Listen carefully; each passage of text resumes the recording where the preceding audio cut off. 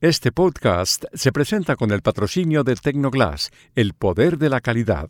Tecnoglass es la compañía líder en la manufactura y comercialización de vidrios, ventanas y fachadas para el mercado de la construcción en Estados Unidos y el mundo. Para mayor información, visite nuestra página web www.tecnoglass.com.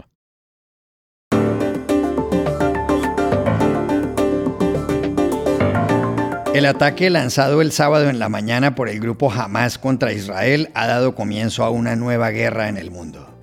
Hay decenas de civiles muertos no solo en ese país, sino también en la Franja de Gaza. Lo peor es que la guerra puede extenderse. ¿Cómo empezó todo? ¿Cuál es el origen histórico del conflicto? ¿Tiene alguna solución esta última ola de violencia? Hola, bienvenidos a Y esto no es todo, el podcast del Georgetown Americas Institute de la Universidad de Georgetown en Washington, D.C. Soy Juan Carlos Iragorri, desde Madrid. Soy Paz Rodríguez Niel, desde Buenos Aires. Soy Jorge Espinosa, desde Bogotá. Es martes 10 de octubre y esto es todo lo que usted debería saber hoy.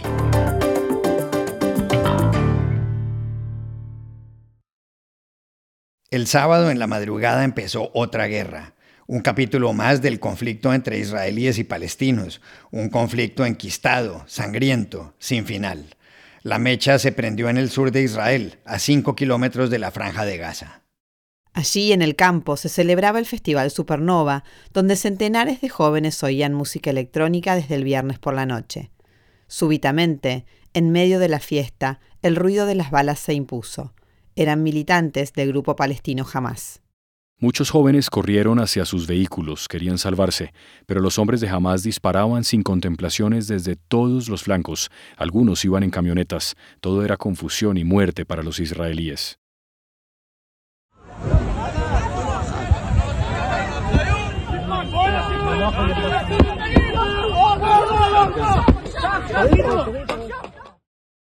Luego se supo que 260 de las más de 1,000 víctimas mortales israelíes perdieron la vida en el festival.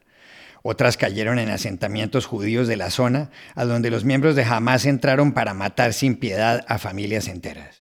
Pero no solo eso. Hamás secuestró a más de 150 israelíes y ayer dijo que matará a cada uno de ellos por cada bombardeo que lance Israel sin avisar. Una de las secuestradas fue una joven que gritaba con desesperación que no la asesinaran.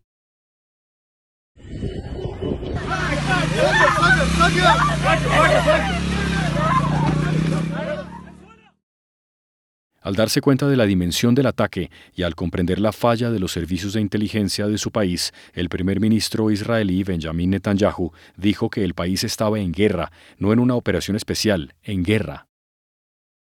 אזרחי ישראל, אנחנו במלחמה, לא במבצע, לא בסבבים, במלחמה. Y la guerra empezó, claro. En poco tiempo, las fuerzas israelíes atacaron la Franja de Gaza, donde viven 2,4 millones de palestinos. Uno de los cohetes destruyó un edificio de apartamentos de 11 pisos.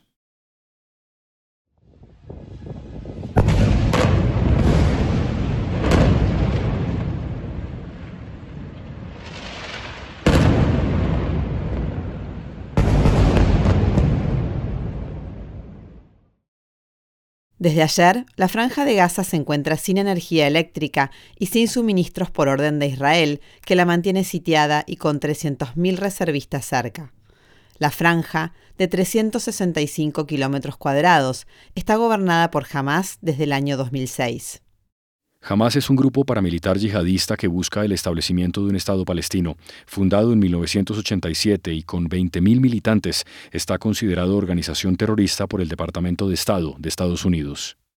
Su ofensiva en las últimas horas ha llenado de zozobra a los habitantes de Israel, como nos explicó anoche Akerman, estudiante de Relaciones Internacionales de la Universidad Hebrea de Jerusalén. Bueno, para mí estas primeras horas de verdad fueron muy tristes, muy choqueantes, realmente muy impactante. Lo que empezó para mí al verse como una noticia, digamos, nacional, terminó volviéndose muy rápidamente una noticia casi que personal, porque al pasar los días, al pasar las horas, entendía que la gente que estaba ahí era gente que pues personalmente yo estaba relacionada a ellos, gente que yo conocía. amigos míos que no encontraban, que estaban en la zona. Por ejemplo, un amigo que se encontraba en el kibutz Kisufim, que hasta el día de hoy no sabemos dónde está y presumimos que pues lo secuestró Hamás. Lo que sí recibí también en las últimas horas fue un reporte confirmado de una familia entera que conocíamos que fue masacrada en Kfar Aza, también cerca a Gaza, una de esas comunidades agrícolas, uno de esos kibutzim. Entonces pues fue realmente muy impactante y muy difícil. También en Jerusalén pues sonaron las sirenas, sonaron las alarmas en las que pues uno tiene que salir muy rápido para el refugio dentro del edificio. Entonces eso también ha sido muy difícil. También dentro de mi trabajo, pues yo estoy mucho con jóvenes que vienen de afuera de Israel y entonces eso ha sido muy impactante para ellos. Gente que viene a un plan de tener experiencias y terminan metidos, inmersos en la guerra y muy preocupados, pues también ha sido una contención impresionante. Entonces, choqueante, triste, impactante, muy duro. Especialmente las primeras horas que le pegan a uno muy fuerte. En la Casa Blanca, el gobierno de Joe Biden se alineó rápidamente con Israel como ha sido costumbre, y varios países europeos condenaron la forma como los milicianos de Hamás asesinaron y secuestraron a los israelíes. Pero atención, porque hay un gran temor de que el conflicto que comenzó el sábado se extienda. Para entender las razones, hablamos ayer con Susana Samhan, de la agencia EFE en Portugal, y quien fue corresponsal en Oriente Medio por 11 años. Sí, efectivamente existe el peligro de que este conflicto se convierta no en un conflicto solo entre palestinos e israelíes o Israel y Hamás, sino en un conflicto regional. Básicamente, si se confirman las informaciones ofrecidas por el diario The Wall Street Journal, que ha indicado que se planificó este ataque con la ayuda de Irán, de la Guardia Revolucionaria iraní, y que la semana pasada hubo una reunión en el Líbano donde estuvieron presentes miembros de la Guardia Revolucionaria iraní y también de Hezbollah, y que dieron luz verde al ataque de Hamás contra el territorio de Israel. Básicamente, si se mira el mapa y las fronteras de Israel, veremos que en el norte Israel limita con el Líbano, donde actualmente prácticamente quien tiene el poder es Hezbollah, que Hezbollah, aparte de partido político y movimiento armado, tiene el apoyo de Irán. De hecho, es uno de los grandes aliados de Irán en la región. Y también, si miramos el mapa y continuamos un poquito más hacia el este, llegaríamos a la frontera noreste de Israel, que también limita con Siria, donde el régimen sirio también es uno de los grandes aliados de Irán en la región. A esto se suma que Hamás también recibe el apoyo de la República Islámica, así que si de hecho se confirmara la información de The Wall Street Journal, efectivamente pues podría haber una expansión de este conflicto en la región. De hecho, el propio Netanyahu pues recientemente también ha anunciado que la guerra contra Hamás va a cambiar Oriente Próximo y bueno, pues todo parece indicar que existe esta posibilidad a la vista de la posible implicación de los iraníes en lo que sería el apoyo a Hamás en esta ofensiva. Y recordemos que Irán es aliado de Rusia, mientras que Estados Unidos es el gran aliado de Israel y, de hecho, va camino del Mediterráneo Oriental el grupo de combate del portaaviones Gerald Ford, que es pues uno de los más sofisticados que tiene Estados Unidos. Así que parece que Oriente Medio, una vez más, se ha convertido en el teatro de operaciones de las grandes potencias que se encaminan a un choque en una tercera región. ¿Cómo se ha llegado a este punto? ¿Cuál es la historia de este conflicto sin solución? Habría que remontarse a finales del siglo XIX, cuando miles de judíos llegaron a Palestina desde Rusia, otros desde Alemania y desde Polonia. La región estaba controlada por el Imperio Otomano, pero surgió la Primera Guerra Mundial y el Reino Unido se quedó con el control de la zona. Para entonces, el sionismo, movimiento que quería un Estado judío, se hacía cada vez más fuerte. Vinculados al sionismo estaban diversos grupos armados como Irgun, que en julio de 1946 hizo estallar el Hotel David de Jerusalén, donde funcionaba la comandancia militar británica. Fue una masacre, hubo 92 muertos. Fue entonces cuando las Naciones Unidas decidieron crear un comité especial para Palestina. Su sigla en inglés era UNSCOP. La idea era encontrar la salida, y la salida que dio el comité fue crear 2 estados, uno judío y otro palestino. El texto, convertido en resolución, fue aprobado por 33 votos a favor y 13 en contra. Hubo 10 abstenciones. El resultado lo leyó el presidente de la Asamblea de la ONU, el brasileño Osvaldo Aranha. Era el 29 de noviembre de 1947. The resolution of the DAC Committee for Palestine was adopted by 33 votes, 13 against, 10 abstentions. Poco después, el 14 de mayo de 1948, David Ben Gurión, primera persona en ser primer ministro de Israel, encabezó un acto en Tel Aviv y dijo: «Declaramos el establecimiento del Estado judío en la tierra de Israel, que será conocido como el Estado de Israel». אנו מכריזים בזאת על הקמת מדינה יהודית בארץ ישראל. היא מדינת ישראל. Ya regresamos.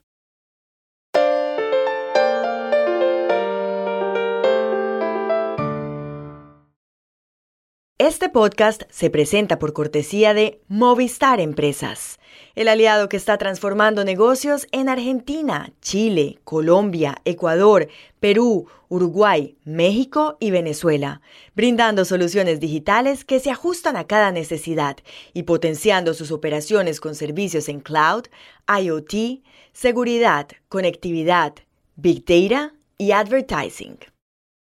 Y este podcast también se presenta gracias al apoyo de Progreso, una compañía centroamericana líder en cemento, materiales y soluciones para la construcción, con unidades de negocio en los sectores de la construcción, el agro, la energía y el desarrollo inmobiliario, y con presencia en 7 países de América Latina.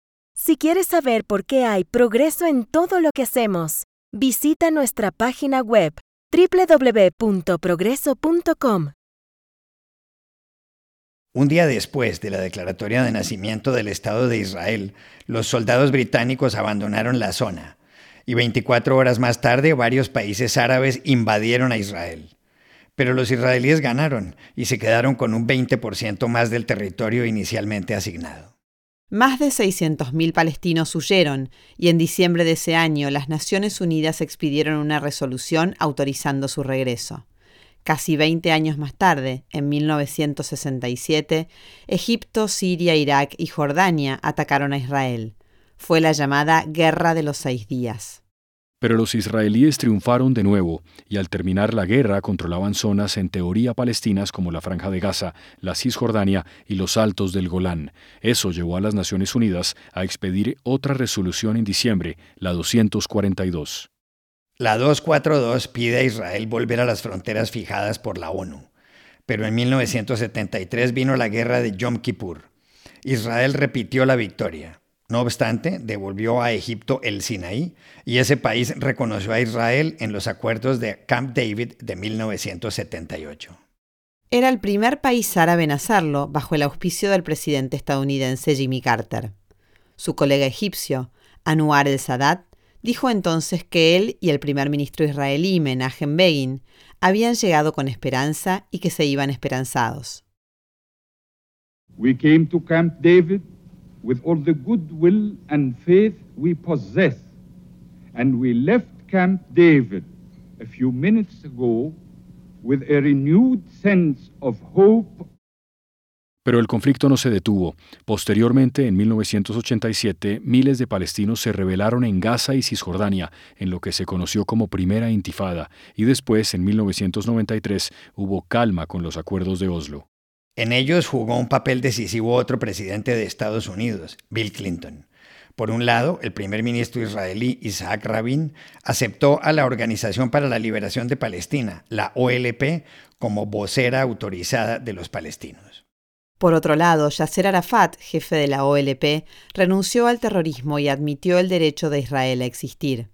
Desde entonces no ha habido mayores avances. Para mayor complicación, los palestinos están divididos. En Cisjordania manda políticamente la Autoridad Nacional Palestina, encabezada por Mahmoud Abbas. Israel controla la región. Y en la Franja de Gaza gobierna Hamás, pero está sitiada por Israel. Con semejante panorama, con el terror de Hamás y con la política israelí de hoy, ¿tampoco tendrá salida el conflicto actual? Hablamos ayer con la profesora del Centro de Estudios Internacionales del Colegio de México, Marta Tawil. No, yo no veo salida por 3 razones principales. La primera, por la evolución que ha tomado la sociedad y la política en Israel hacia la extrema derecha. En segundo lugar, por la constante negativa de Israel, de la clase política, a abordar la dimensión política y humana de la cuestión palestina e insistir más bien en reducirla a una cuestión de seguridad que requiere, desde su perspectiva, solo respuestas militares. Y una tercera razón, pues por el inmenso apoyo que Israel recibe de Estados Unidos y por una Europa sumamente desdibujada que no ejerce contrapeso. Entonces, pues desde que nació en 1987, Hamás ha desplegado diversas formas de resistencia, ¿no? Movilizaciones, huelgas, ataques militares contra el ejército y los colonos, y lo que estamos viendo ahora. Estas maneras de accionar y de resistir se han implementado en combinación o por separado, pero en todos los casos utilizando el método que correspondía al entorno político específico que prevalecía en ese momento. Y el entorno que prevalecía hasta el sábado pasado era uno de impas diplomático, de total desinterés por las violaciones de diverso tipo y el racismo por parte de Israel hacia los palestinos en Jerusalén y en el resto de Cisjordania y en Gaza, el desinterés diplomático de todas partes. Y estas son otras cosas que usted también debería saber hoy. El presidente de México, Andrés Manuel López Obrador, anunció ayer que ha convocado a varios colegas latinoamericanos a una reunión urgente el 22 de octubre para abordar el problema de la migración irregular. Son ellos los presidentes de Belice, Colombia, Costa Rica y Cuba. También los de Ecuador, El Salvador, Guatemala, Haití y Honduras, así como los de Panamá y Venezuela. Hasta ahora, solo los mandatarios de Guatemala y Colombia no han confirmado que asistirán. Aquí en la Argentina, la mayor parte de los analistas consideran que el debate televisado del domingo, el segundo entre los aspirantes a suceder a Alberto Fernández, lo ganó la exministra Patricia Bullrich de la coalición Juntos por el Cambio. Superó al libertario del movimiento La Libertad Avanza, Javier Milei, y también al ministro de Economía, Sergio Massa, de Unión por la Patria. Bullrich mejoró mucho su performance respecto del debate anterior, cuando no había hecho un buen papel. Las elecciones son el próximo 22 de octubre. La Academia Sueca le otorgó ayer el Premio Nobel de Economía a Claudia Goldin, profesora de la Universidad de Harvard. Su trabajo fue destacado por el estudio que ha hecho acerca de la participación de la mujer en el mercado laboral a lo largo de la historia. Goldin, de 77 años, fue la primera mujer nombrada como profesora titular de Economía en esa universidad y es la tercera en recibir el galardón. Y aquí termina el episodio de hoy de Y esto no es todo, donde siempre habrá más. En la producción estuvo John F. Burnett. Y pueden suscribirse a este podcast en nuestro sitio web yestonoestodo.georgetown.edu y seguirnos en nuestras cuentas de Twitter y de Instagram, @yestonoestodo. Chao, hasta la próxima.